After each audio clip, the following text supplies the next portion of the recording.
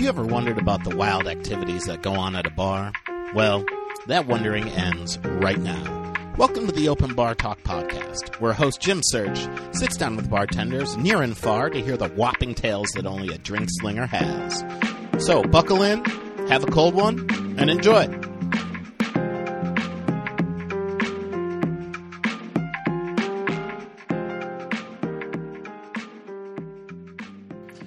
Hey y'all, we are back for another episode of Open Bar Talk, the dopest bartending podcast in these streets. I'm your host, Jim Search. You can find me at jimsearchcomedy.com. Go on all social media, find me at Jim Search. If you're looking for this show, you can find it. openbartalk@gmail.com. Email us, we email you back. Openbartalk on Instagram. Follow us, and obviously we will follow you back because we do know how to roll. Now, you want to rate, review, and subscribe to this fucking podcast. That's how people find out about it. Give it 5 stars. Shit, give it 6 stars. Who cares? It's a great way to get more ears and eyes on the show. I can tell you as a host, I really enjoy doing this show. And, I get to talk to my friends who are in the game, and they have some wild fucking stories. And this episode, we can call this episode, we'll call it Teaser Sizzler.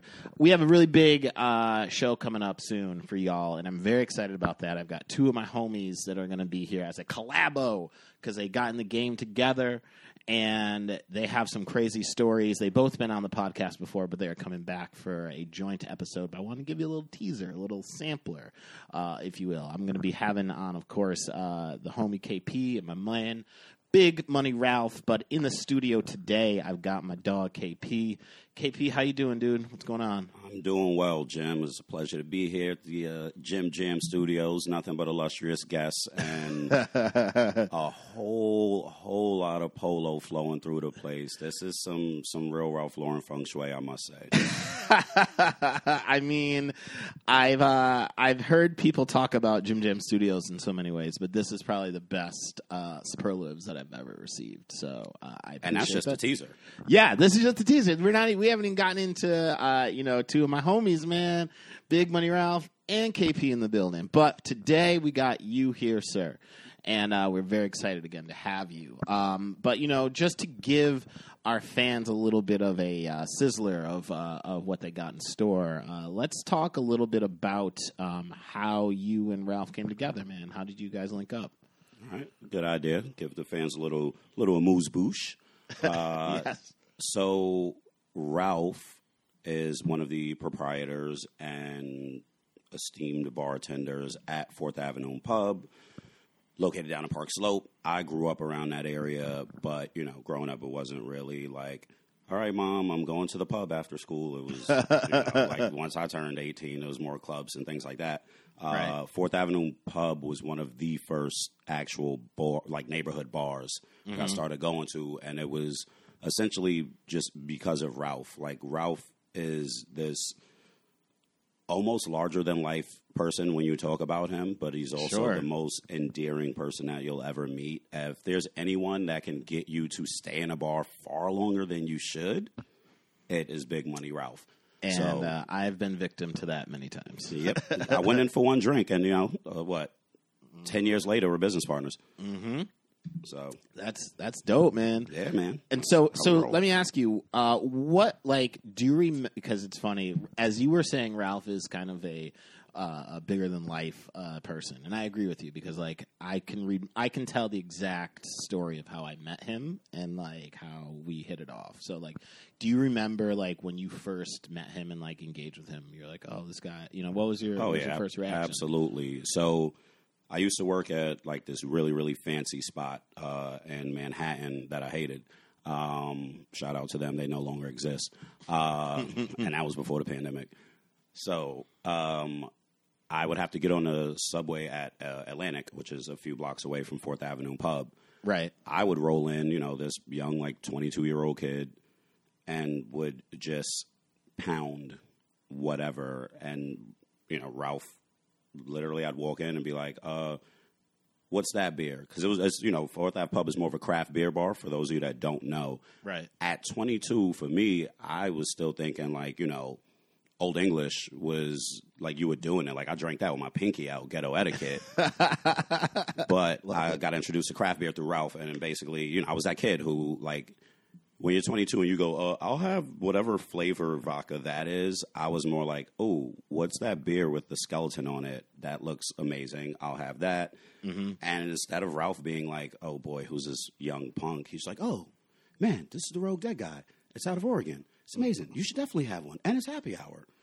And I was like, you know what? I feel at home here. And that would be my routine every shift. I would go to 4th Avenue Pub because him and I work parallel shifts, basically. Right. So I would go to 4th Avenue Pub first, have a few drinks, and then go to work. And not once did Ralph ever judge me for it. If anything, I think it made me more endearing to him. Because upon the first meeting, when I was like, all right, I got to run.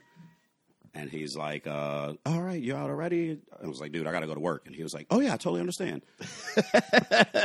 So, yeah, that's if there's any story I could tell that would encompass what meeting Ralph is like, it is you're walking into a hug in the form of good vibes and even better words. Yo, man, again, like, you guys go back further than Ralph and I do. But, like, I can say that is the one you've really encapsulated who he is in that positive energy and just like being an endearing human being. You know what I'm saying? Absolutely. Absolutely. Like, you know, when I'll just say real quick how I met him. You know, I was looking I would love to hear this. Yeah, of course. Nah, for sure, man. And this is what's going to make this episode so dope is that, like, you know, we have these sort of overlaps of just like, wow, you're a great guy, and we've seen some crazy shit. But I was looking to start a comedy show here in Brooklyn, and I wanted to do it near my house. You know, I checked out the bar up the street, Union Street Pub, where Ralph was hanging out at the time, and I had no idea who he was. Right? I saw him around there once in a while. I was like, oh yeah, this guy hangs out once in a while. No clue. And then I was sitting at the bar, and him and I just started talking, and like we just started talking 90s hip hop, and I was like, well, yep. that's an entryway, you know what I mean? And like we were just kicking it like that, and he was just such an easy guy to talk to, and is just smart and like fun and just very down to earth. And then I remember I said, yeah, you know, I live in the neighborhood. I'm looking to start a comedy show. I wanted to do it here, but then, like, you know, I was really thinking about going over to Fulton Grand. And without missing a beat, he was just like, hey, I own part of that. Let's do it. I love comedy. And I was like, wait, what? That is like, 1,000% Ralph. Yeah, it was it. And, like, it was just that easy, right? And then I was like, oh, okay, well, yeah, this is great, man. Let's do this. And then I said, well, you know, what night of the week do you want to do it? Now, like, I've run enough comedy shows in my time to be like, when you get your first foot in the door with a bar, they're like, all right, we're going to give you Tuesday at 10 o'clock, right? Yep. Because it's get that? I mean, that's what we do to new bartenders. Right, exactly. Like the mustering out bullshit where it's just like, you're going to run, we'll give you the shittiest time to run the show, and if it works, great. If not, get the fuck out. Like, I've been through that, right? But I was like, so what's a good night for you guys? And he was like, you tell me, what's a good night? I'm like, I'm sorry? And he's like, well, you know, like, I can't give you a weekend, right? He had to draw the line. He was just like, I can't give you like Saturday at 8, right? But he's like, you know, how about Thursday at 8? I was like, that's fucking perfect. Let's go. And the rest was fucking history. I tell this story so many times where I'm just like, this is such an aberrant situation of starting a show, right? Just because, like, when you talk to bar owners, generally, for the most part, they're like, I don't want to do this. Or you never hear from them again. They'll tell you just enough to get you to pay your fucking check and to tip, and then get the bye, fuck, dude. Yes, get the fuck out, right? Yep. So that was the opposite, right? He was so on it, engaged, and he really wanted to see it work. And after every show, Muddy Waters, great plug, Muddy Waters happens now Fridays, bi-weekly here at Fulton Grand in Brooklyn. Come out for a show. But, you know, like every show, I thank him, man, because it's like without him, like we wouldn't have the show. And also, he really believes in it. And you need a bar owner and someone who's involved to believe in the shit. And he genuinely does. So that is the story of how I met Ralph. Nice. And well, cheers to Ralph. Yeah, I'm going to drink to our missing guest compatriot. here. Yes. Who, you know, I feel as though just by knowing him and like learning things from him and through him that I can definitely kind of represent him properly while he's, away taking care of some family stuff. But, just wanted to make sure we took care of you, took care of the listeners, everybody out there in the, Bar Talk world.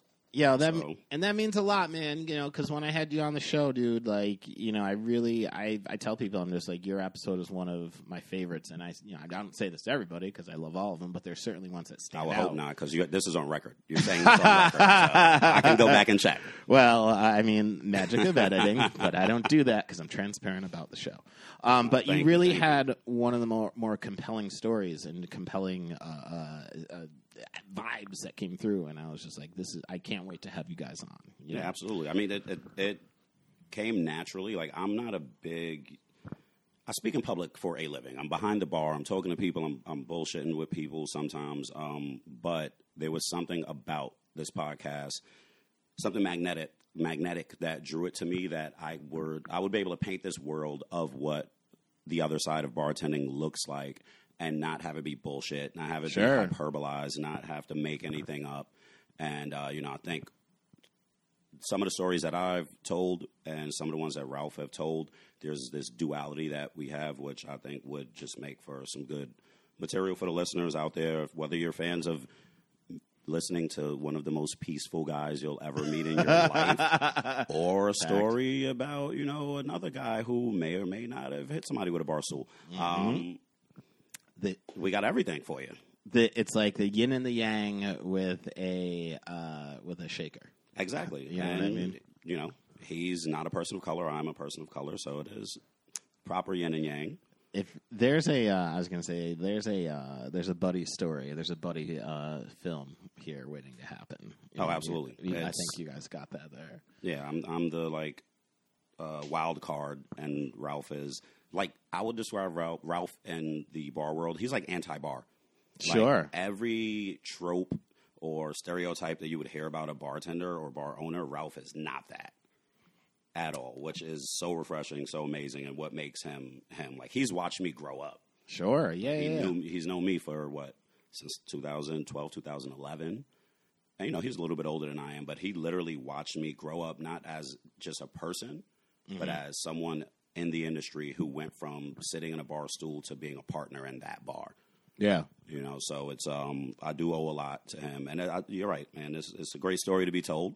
Look forward to having it. And who better to facilitate us telling that story than my man here at Jim Jam Studios. I'm a regular guy, man. Well, I appreciate that, man. Well, listen, I feel like we gave the fans a little bit of the teaser for the show, right? But absolutely. I do feel, in true Open Bar Talk fashion, that it wouldn't be a teaser, wouldn't be an episode if we didn't do a What Were You Drinking, right? Because I got one here for you. Okay. And I am game. Okay. Now, if you're new to the show, if you just jumped in right now, here's how this is going to go.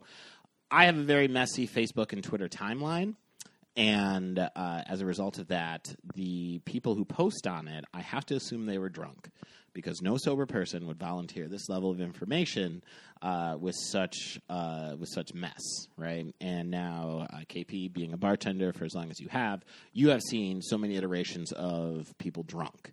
Now, with that being said, we're relying on your expertise of what people are drinking to help us diagnose what you think they had when they posted this, okay? I'm ready for it. All right, perfect. So, here we go. Now, again, as always, you've been here before. If there's clarifying questions, gender, whatever you need to know to help you really diagnose, you're free to ask that. Okay, so here we go. I like to hurt people bad. And the 16-year-old punks that think straight gangster, well, let me tell you something. They're not, and they don't know how to fight. They fight like bitches, but what comes around goes around. You're a bitch, and you don't know how to fight. You're not a gangster. You're a fucking bum and a piece of shit. You're a fucking little babysitter-like girl. You know who I'm talking about, so just remember I owe you.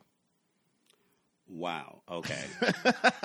So I want to say... Where are you going? It seemed like this was going to start on Twitter, but 140 characters was not enough room for the vitriol that person just threw into the ether of the internet. the Ethernet. You're getting into kerfuffles with 16-year-old kids who think they're straight gangster. You get on your Twitter fingers and jump on the computer, which means you're definitely old enough to go into a liquor store and buy something. But are you buying the right thing? This person, I want to say like Mad Dog 2020 because it sounds There's like violence. Right. Or if it's not Mad Dog 2020 and this person is over like the age of 40, might be Cisco. But it's not a turn of the millennium drink that they're having that's giving them this, these streams of child abuse. Yeah, there's child abuse. There's old man energy. There's very much so. Yeah, there is. I'm not like you and your little friends. That's very malt licorice. Right? That is that, and that's someone who has kids because that is, and this is probably. I mean, they type kind of white, but it's good call. It definitely sounds like that's something you hear in a household for people of color. Was your mom saying to you, "I'm not one of your little friends." No matter how big your friends were, when she addressed you for not addressing her correctly, I'm not one of your little friends. So, yeah, I want to say this guy's hood adjacent, probably mid-40s, and just really threw it back when he walked into a liquor store that still has bulletproof glass in 2021 and decided to say, I'm going for it with Cisco.